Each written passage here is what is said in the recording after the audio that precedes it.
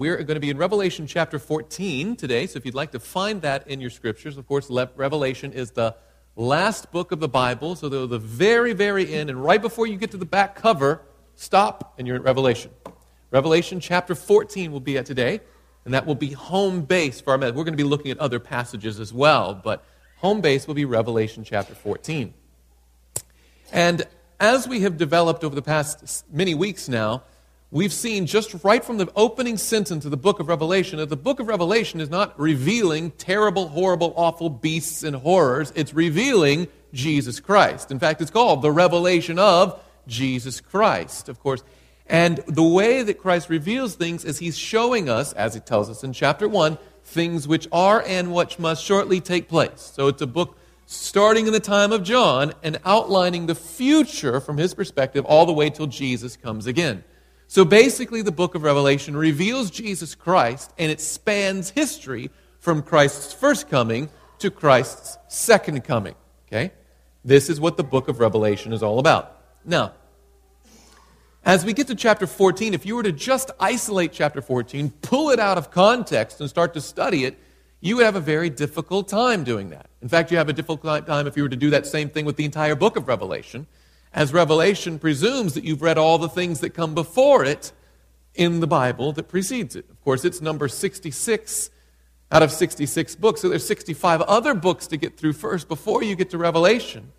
And there's many references to those previous books in the book of Revelation. But here, by the time we get to Revelation chapter 14, context has been established in our previous studies. For basic overview purposes, you can say that the first 9 or so chapters of Revelation give a sweeping, broad overview of the history from the time of Jesus' first coming to the time of his second coming, using symbolic language like, say, the 7 churches, the 7 seals, the 7 trumpets. It outlines this chronology of history from the time of Jesus' first coming to the time of his second coming. Now, in Revelation chapter 11, it gives us the history of the Bible, symbolically referred to as his 2 witnesses, the Old and New Testaments. The 2 witnesses, particularly during a very difficult time of this 2,000-year span of history, a particular time referred to symbolically as either 1,260 days, times and half a time, or 42 months, which all of them are the same time period. It represents 1,260 literal years, beginning in 538 A.D. and ending in 1798 A.D. During that particular time, a system was in place that was persecuting God's true church, his true messengers, his true people, and Revelation 11 refers to that. Revelation 12 refers to that same period of time again, demonstrating how God's people on the earth, his church, are persecuted over the course of history, particularly during that 1,260-year time. That time frame is mentioned again, Revelation 11 and Revelation 12. Then as you go into Revelation 13, surprise, surprise, you find that same time period mentioned again.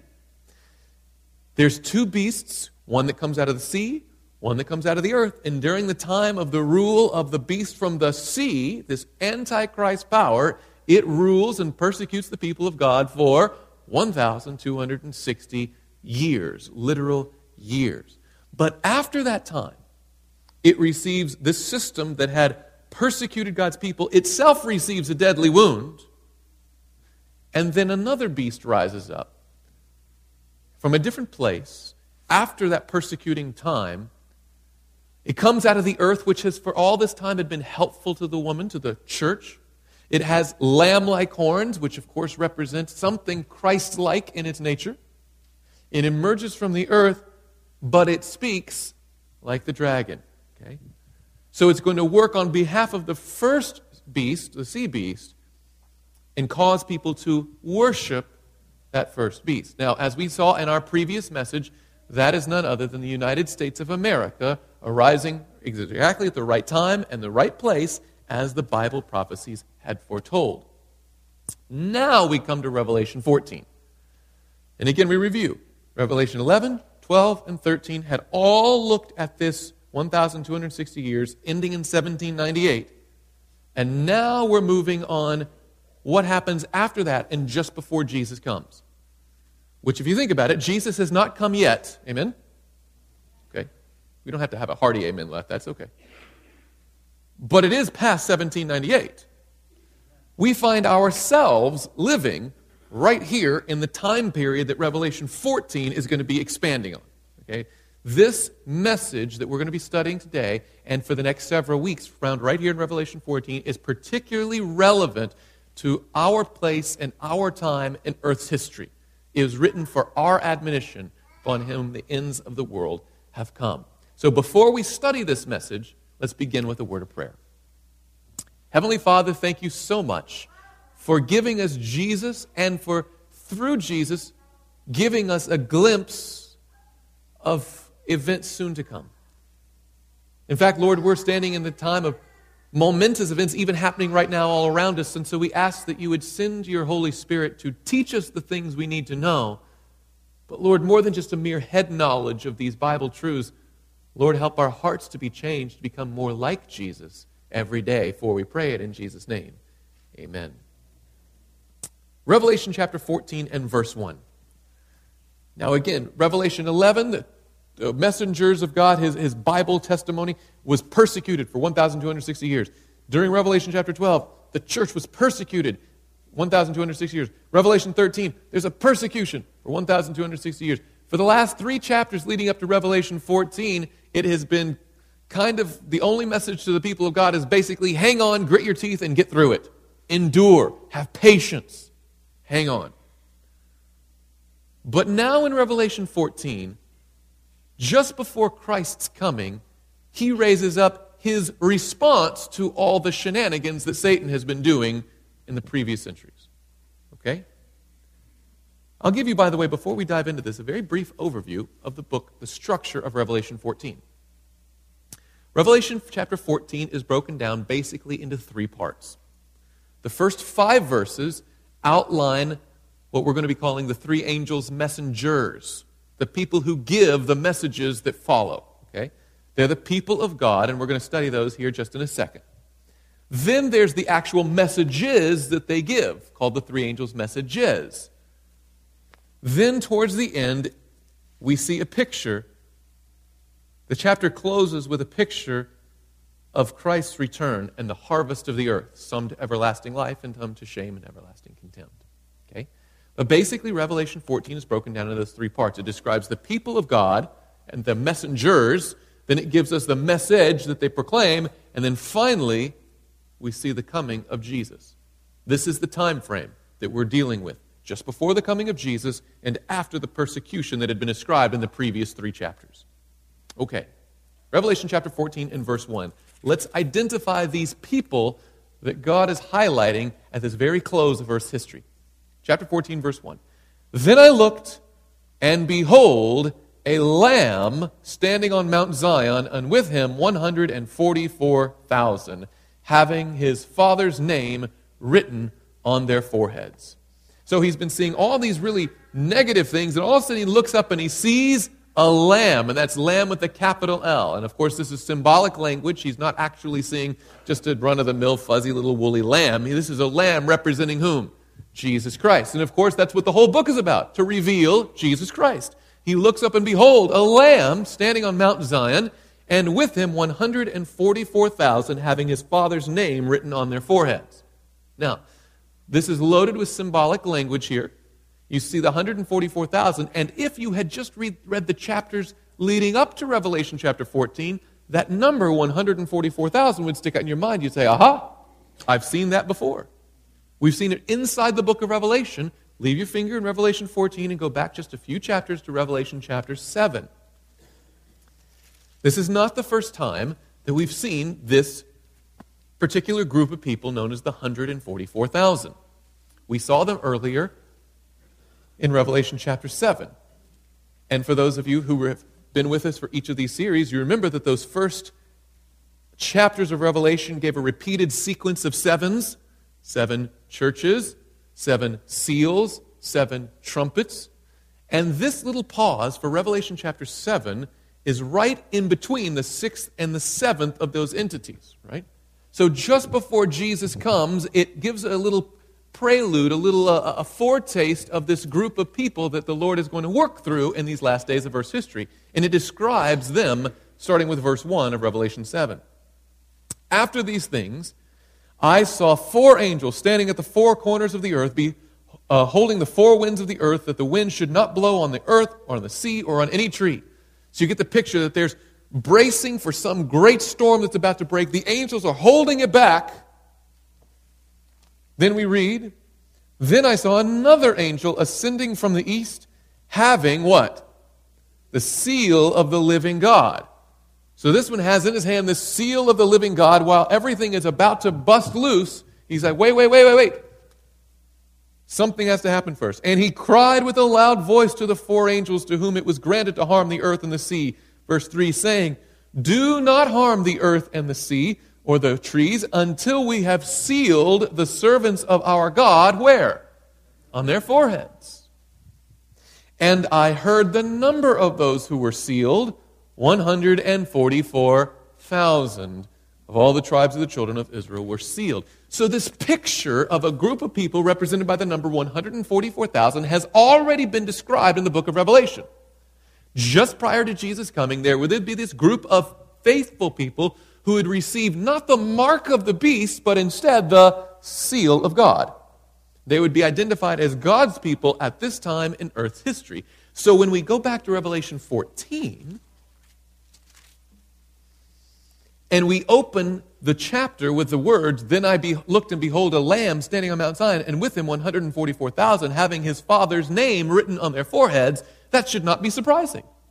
We've seen that already described as occurring just before Jesus' coming. Okay? Now, of course, interestingly enough, Revelation chapter 13 closed with the whole world being forced or deceived into receiving the mark of the beast, yes? But here in Revelation chapter 14, apparently there's this group of people who don't take the mark of the beast, but instead they receive the seal of God.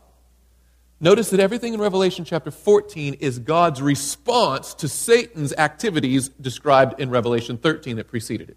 Okay? Revelation 13, he's trying to make the whole world worship this beast and was going to give everybody the mark of the beast, but in Revelation 14 there's this group who instead have the seal of God, which is their Father's name, his character written on their foreheads. They're like Jesus instead of being like his enemy. Verse 2. And I heard a voice from heaven like the voice of many waters and like the voice of loud thunder, and I heard the sound of harpists playing their harps. They sang, as it were, a new song before the throne, before the living creatures and the elders, and no one could learn that song except the 144,000 who were redeemed from the earth.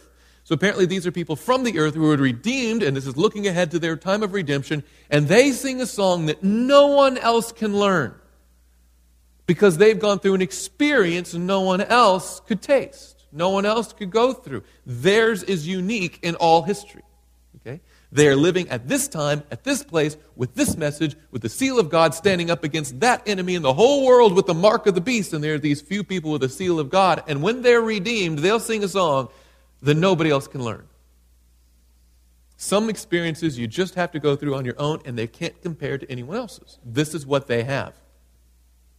It goes on to describe in verse 4, these are the ones who not defiled with women, for they are virgins. Now again, this is all full of symbolic language, and you'll recall that there are 2 great women mentioned in the book of Revelation, the pure woman that represents the faithful church, and there's the adulterous woman, which we're going to see later on in Revelation chapter 17, who defiles the earth and commits fornication with the kings of the earth. But these people have not allied themselves with this individual. They've kept themselves pure. They have not bent the knee. They have not taken the pledge. They have not received the mark. These are those who have not defiled with women, for they are virgins. And I love this statement. Perhaps no more sublime description of a Christian could ever be written than this sentence right here.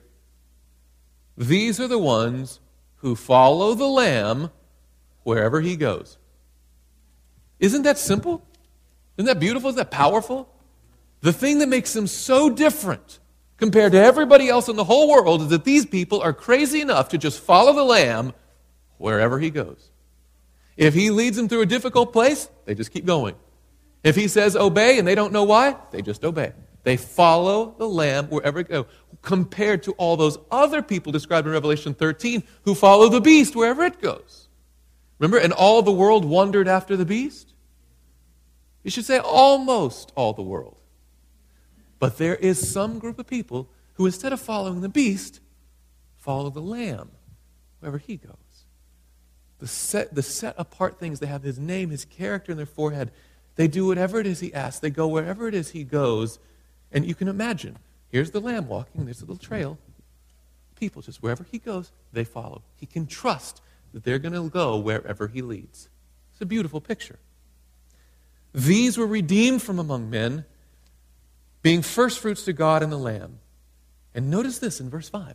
And in their mouth was found no what? Deceit. Some versions say guile, right? It's a sour, awful thing. This one says, no deceit, for they are without fault before the throne of God. Now, I think that's an interesting play on words, because what was it just flip over the previous page in Revelation chapter 13. Again, Revelation 14 is God's response to Satan's activities in Revelation 13. Revelation chapter 13, you recall that beast from the earth? Okay, lie, that's a good one. No deceit. Now watch this now. After he sees another beast coming up out of the earth, notice what it says he does. Verse 13, he performs great signs so that he even makes fire come down from heaven on earth in the sight of men. Verse 14, and he what? Deceives those who dwell on the earth by those signs which he was granted to do in the sight of the beast, telling those who dwell on the earth to make an image to the beast who was wounded by the sword and lived. So the beast from the earth that they've just read about deceives the whole world into making an image to this beast, to worshiping the beast.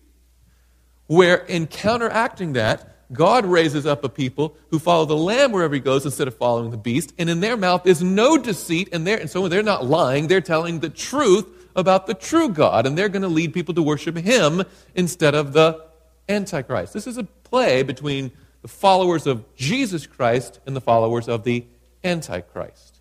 It sets this up. So that's what we have in Revelation 14, verses 1 through 5. We have the followers of the Lamb versus the followers of the beast. Now, they apparently are not just quietly following behind the Lamb, just, I guess it's a bad play on words, sheepishly going wherever, they're not just quiet and demure and kind of hidden away and just kind of scrunching up and hoping everything will be fine and closing their eyes till they get to the end. Apparently, God's followers at this point have a mission to accomplish in this world. They have a message to give to the world. If you recall in Revelation 13, they're trying to deceive the whole world, every nation, tribe, tongue, and people into worshiping the Antichrist, right? So God raises up a people who have no lie in their mouths, no deceit. They're pure, and they give a message of truth to lead people to worship the true Christ, Jesus Christ. Fascinating. And this is what we see in that first angel's message, starting with Revelation 14, verse 6. Then I saw another angel flying in the midst of heaven, having the everlasting gospel to preach to those who dwell on the earth, every nation, tribe, tongue, and people. And again, notice the language parallel to Revelation chapter 13. Again, verse 14, and he deceives those who dwell on the earth. Now in Revelation chapter 14, verse 6, the everlasting gospel is going to be preached to those who dwell on the earth, right? So one group is going to deceive people into false worship. The other one is supposed to truth people into true worship. I don't know if you can truth someone, but you know what I'm saying. One proclaims a falsehood, the other proclaims a truth. One is trying to set up a counterfeit worship. One articulates the need for genuine worship. Preaching the everlasting gospel to those who dwell on the earth, to every nation, tribe, tongue, and people. Saying with a loud voice. This should tell us something about our personal witness, by the way. It's supposed to be active and not passive. Okay? I'll let that settle in for a second. I'll say it again if we need to. I'm not looking for amends. I just want you to think about it. Our witness to the world should be more than merely existing as a good example. At some point, the followers of God actually open their mouths and say something with a loud voice. They have a message to give to the world. Okay? Saying with a loud voice, fear God and give glory to him, versus fear the beast and give glory to him, right? You've been hearing for a lot of time, all the beasts, all the world wanders after the beast, and look at the beast. Oh, who can make war? I'm telling you, fear God and give glory to Him. For this particular reason. For the hour of His judgment, what? Has come. For the hour of His judgment has come. And worship Him who made the heavens, the earth, the sea, and the springs of water. We're going to break this down a little bit, but basically the first thing it says here, then I saw another angel flying in the midst of heaven, having the everlasting gospel to preach to those who dwell on the earth, to every nation, tribe, tongue, and people. The everlasting gospel. It doesn't say an gospel or a new gospel or it calls it the what kind of gospel? The everlasting. Notice it's a definitive the gospel. And it's not just like the New Testament gospel. It's the only gospel, the everlasting one, right? The same gospel that was articulated in Genesis 3:15 as going to be culminated when Jesus comes again, and all points in between is simply one gospel. There is one gospel message. There's not a new end-time message. There wasn't a gospel for the Jews and a gospel for them and a gospel. There's one gospel, and it's Jesus Christ and Him alone. Watch this now. Let's go to the book of Galatians. Let me demonstrate this. Galatians chapter 1. Again, our home base is Revelation 14. Let's go to Galatians chapter 1. The Apostle Paul speaks about his presentation of the gospel. And he makes it beyond possibility of confusion about there only being one gospel. Galatians chapter 1, starting with verse 6. Apparently the people in Galatia had some issues and were wandering off into some side things that they shouldn't have been doing. And he calls them to task for it. And he says in verse 6, I marvel that you are turning away so soon from Him who called you in the grace of Christ to a different gospel. And then he says in verse 7, which is not another. It's not as though there's, this is gospel A and equally valid gospel B. No. There's the gospel and anything else is not the gospel, right? To a different gospel, which is not another, but there are some who trouble you and want to pervert the gospel of Christ. So apparently there's the gospel of Christ and anything else is a perversion of the gospel of Christ. So there's not several equally valid options. There's the gospel and then there's the perverted false gospel. Okay? The gospel of Christ. But then he goes on in verse 8, but even if he's like, if I lose my mind and start preaching something different, disregard me. It takes a lot for a preacher to say, hey, don't listen to me. I'm wrong. But Paul is saying, if I were to present something different than the gospel, don't even listen to me. But even if we or an angel from heaven, ooh. Now, let me ask you a question. Just pause right here. Do you ever think you'd have the spiritual guts to turn down an angel with a message? Is it possible that Satan can masquerade as an angel of light? Does the Scripture specifically say that very thing? Yes. Jesus had to face that, did He not, in the wilderness? Oh, I've come down. There's a new message. It's okay. Now you can. And how did Christ combat it? It is what? Written. I don't care what I see, what I hear, what I feel, what I taste, what I touch, what I smell, nothing. Everything must pass the litmus test of it is written. And Paul says, even if I preach something different than what is given in this word, if an angel from heaven comes down and says, I got a new gospel, don't listen to the angel. Bottom line, rock solid foundation. Paul is patently clear. But even if we, verse 8, or an angel from heaven preach any other gospel to you than what we have preached, let him be accursed. And he repeats himself. You know, apparently they didn't have bolding and underlying and italics, or like you couldn't draw circles and highlight it. So he's like, let me just say it twice. Verse 9. As we have said before, now I say again, if anyone preaches any other gospel to you than whatever you have received, let him be accursed. Friends, when we get to the end of time and there's the everlasting gospel, it is the singular gospel that is rooted in Jesus Christ alone. One gospel. Revelation chapter 13, of course, right next to Revelation 14. Look at verses 7 and 8. When it talks about that first beast, the beast from the sea, It says, it was granted to him to make war with the saints and to overcome them. And authority was given over him over every tribe, tongue, and nation. All who dwell on the earth will worship him, whose names have not been written in the book of life of the Lamb. And it starts to talk about the Lamb, and it uses this language, slain from when? The foundation of the world. The gospel of Jesus Christ as our slain sacrificial lamb is not an end-time, device, and it wasn't just established at his cross. Apparently, it was from the very foundations of the world.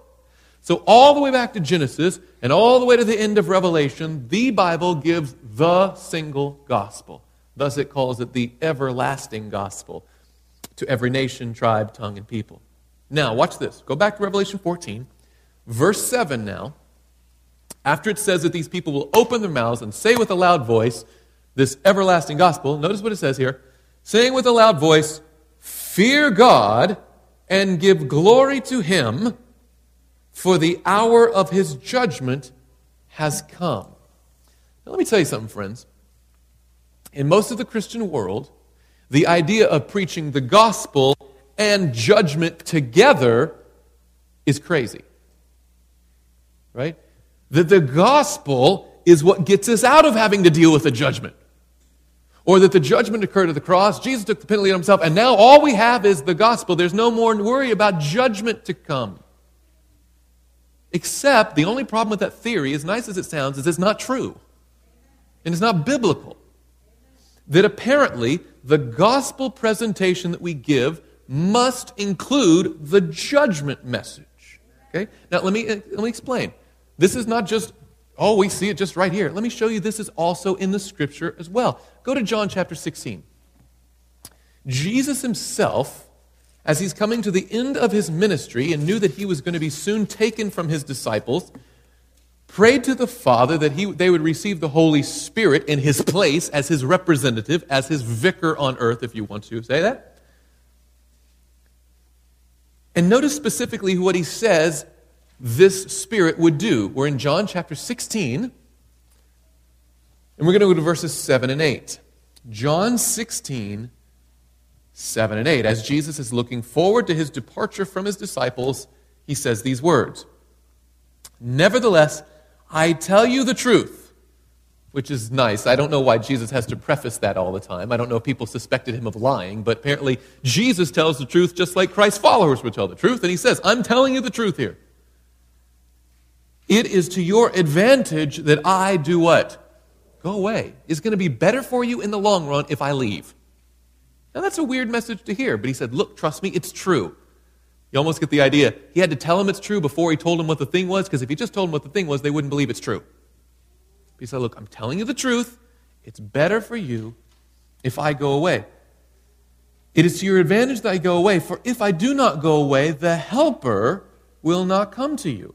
But if I depart, I will send him to you. Who is the Helper he's referring to? The Holy Spirit. Thank you very much. Now, watch this. And when he has come, he will convict the world of sin and of righteousness and of what? Judgment. Apparently, after Jesus leaves, his representative will fuel a movement that articulates righteousness and judgment to come. Let's see this put into practice. Go to the book of Acts, chapter 24. Just turn to the right, one book. Acts chapter 24. Long after Christ had left the world and the Holy Spirit had been sent as his representative, the Apostle Paul now has an opportunity, in fact is commanded, to present the gospel before this great tribunal, before these people who are holding him hostage. Acts chapter 24, verses 24 and 25. Chapter 24, starting with verse 24. The book of Acts, starting with chapter 24, verse 24. It reads, after some days, when Felix came with his wife Drusilla, who was Jewish, he sent for Paul and heard him concerning the faith in Christ. So he calls Paul, and basically says, all right, I'm going to listen to your gospel presentation. Tell me about faith in Christ. So that's what he was tasked with doing. Verse 25, what did he actually say? Now, as he reasoned about righteousness, self-control, and what? The judgment to come. Apparently, in his presentation about faith in Christ, he included judgment to come. From Paul's perspective, the cross had already occurred years before, correct? But he's still presenting faith in Jesus, including a judgment still to come. Okay? So when Paul preached the gospel, it included the truth about a judgment to come. So it should not surprise us at all when we go to Revelation chapter 14 and we hear that there are some people preaching the everlasting gospel, saying, fear God and give glory to Him, for the hour of His judgment has come. The fact that it combines the gospel and the judgment into one message shouldn't be confusing. What's unique about this is not the addition of the judgment. What's the difference between what we see in Revelation 14 and what we saw in Acts 24? The only difference, the same faith, it's the same gospel, the same Jesus, the same judgment. But what's the difference? From Paul's perspective, it was a judgment, what? To come. But now, at this point in Earth's history, they're preaching the everlasting gospel, saying, fear God and give glory to Him, for the hour of His judgment has come. They are preaching the everlasting gospel in the chronological context of the beginning of the day of judgment. Okay, that God's judgment now has begun, and so they're living not looking forward to this, but they're experiencing it right then and there. Just prior to the return of Jesus Christ, His judgment, which we call the pre-Advent judgment, right, begins in the courts of heaven, and there's a messenger group of people who are proclaiming with a loud voice that still the same gospel, but now we're living in the hour that His judgment has come. So what do you do? By the way, wouldn't that be a terrible way to end the first angel's message? Fear God, give glory to Him. Why? For the hour of His judgment has come. What do we do about it? I don't know. Wouldn't that be awful? But it doesn't. It gives some practical counsel. What do we do about this? And worship Him who made the heaven and the earth, the sea, and the springs of water. Fascinatingly enough, in Revelation 13 and 14, which these two go hand in glove together, 8 different times you see a call to worship. Worship, worship. Him who worships, worships, worship. 7 out of the 8 of those times the word worship is mentioned, it's in the context of people worshiping the beast. But one time, God speaks out with a clarion call, loud to every nation, tribe, tongue, and people. And instead of worshiping the beast, He has people worship the true God. Worship Him. And how do you know the true God versus a false God? He's the one who created the heavens, the earth, the sea, and the springs of water. Now, as we've said repeatedly in this series, the book of Revelation is at the end of the Bible on purpose, because it employs lots of other things from previous parts of the Bible in its writing. You'll see hints and allusions. You'll hear names dropped. You'll hear like Sodom. You'll hear Babylon. You'll hear Jezebel, Jerusalem, Zion. All of these things that have occurred previously in history, recorded in Scripture, are now used and alluded to in the book of Revelation. Over and over, hundreds of them. However, with all of those many, many, many references to things earlier in Scripture, nowhere in the book of Revelation do you have an entire passage from the Old Testament just dropped into the book of Revelation. Nowhere did they copy and paste or cut and paste into the book. Okay? So you have lots and lots of little hints and allusions and name drops and all this kind of stuff from the previous books. So, for instance, when you just hear the one word Jezebel, your mind automatically goes back to, I remember in Old Testament history that this happened. Your mind goes back to that story. It just puts a pin in it, right? But it nowhere takes an entire passage and just kind of like copies it and sticks it in the book of Revelation. The closest thing to using an entire passage of the Old Testament inside the book of Revelation happens right here in Revelation chapter 14, specifically in verse 7. It's right there where it says that part about worship Him. What do we do about the fact that we're hearing the gospel in the time of the judgment? We worship Him who made the heaven and the earth and the sea and the springs of water. That cadence, the heavens, the earth, and the sea, should bring back, if you're even superficially aware of Scripture at all, heavens and the earth and the sea should take you back to one passage of Scripture. It's the book of Exodus, chapter 20, and specifically verse 11. Exodus chapter 20, specifically verse 11. Now again, if you know much about the Bible at all, you're probably familiar with the fact that Exodus chapter 20 is where is recorded God's Ten Commandment law. Okay? So of all the passages it could lift from the entire Old Testament, it lifts a portion of the Ten Commandments, which is interesting.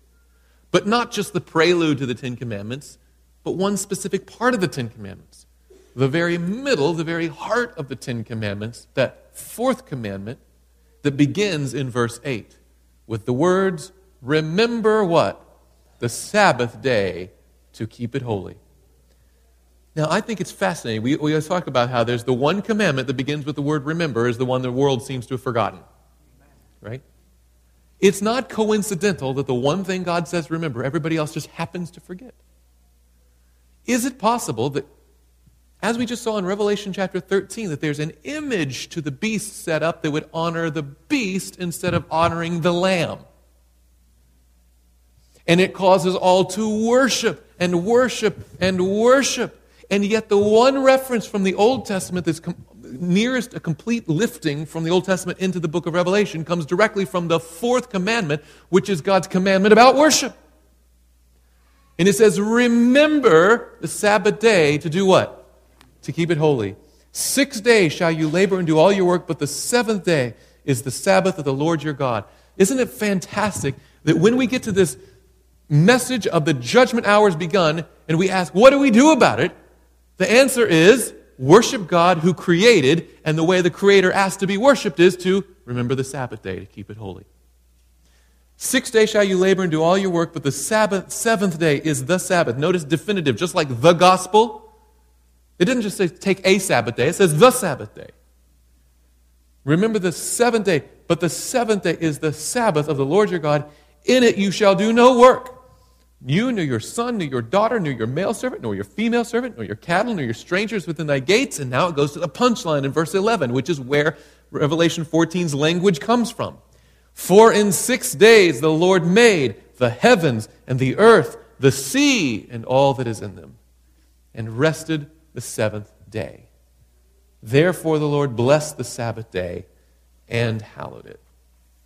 Of all the portions of Scripture it could take and put into the first angel's message, announcing the judgment hour of God's gospel, they chose this particular passage as part of the message that would be heard at the end of time. Fear God and give glory to Him, for the hour of His judgment has come, and worship Him, who made the heaven and the earth, the sea, and springs of water. Which, by the way, let me take a pause on this. People will say, aha, there's the crux of the three angels' messages. Keep Saturday as the Sabbath. Yes, Saturday is the Sabbath. It is the seventh day of the week, and anything else is not the Sabbath. That's clear. Having said that, please understand that there's more involved than merely the correct day on the calendar when we talk about Sabbath versus, say, Sunday, just to pick a day. The reason that we keep the seventh day Sabbath is not because that seventh day is inherently better than the other days. Right? For instance, in its own nature, the seventh day is not, say, longer than the other days. You wouldn't look at it and be like, you know what, I've never understood anything, but obviously this one day is better than all the other ones. It's not like, and trust me, living in Michigan, you know, the seventh day does not provide better weather. Right? Wouldn't it be glorious if every seventh day just all of a sudden, 75 and sunny. Oh. But clearly that's not the case, right? It's not because there's any astronomical or meteorological, it's not that there's any chronological, any kind of reasoning that we can come up with why the seventh day should be the Sabbath. The only reason we keep the seventh-day Sabbath is because we want to follow the Lamb wherever he goes. And if he says to keep the seventh-day Sabbath, even if the whole world is doing something different, what do? We keep the seventh-day Sabbath. Not because the day is better than the other days or because, we got it right and you got it wrong. The issue is not about that. The issue is simply loyalty to the God who loves you. He's our creator, and we respect him as such by doing what he asks. Remember the Sabbath day to keep it holy. Jesus himself said it so simply. If you love me, do what? Keep my commandments. If you love the Lord and you respond to that everlasting gospel, he says, look, remember the Sabbath to keep it holy. By the way,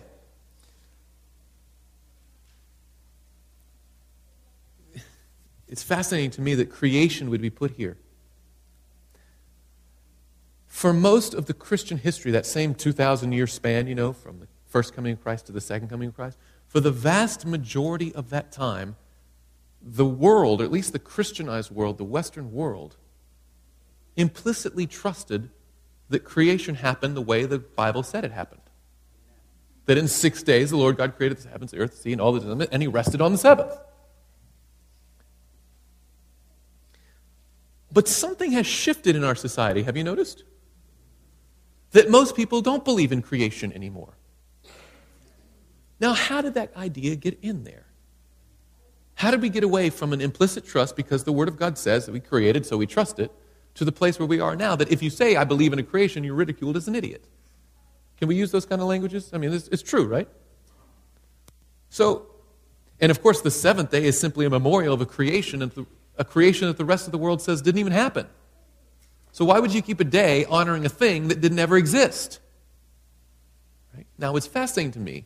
Of course, you could probably tell me who is the person that made this theory of evolution so wildly popular.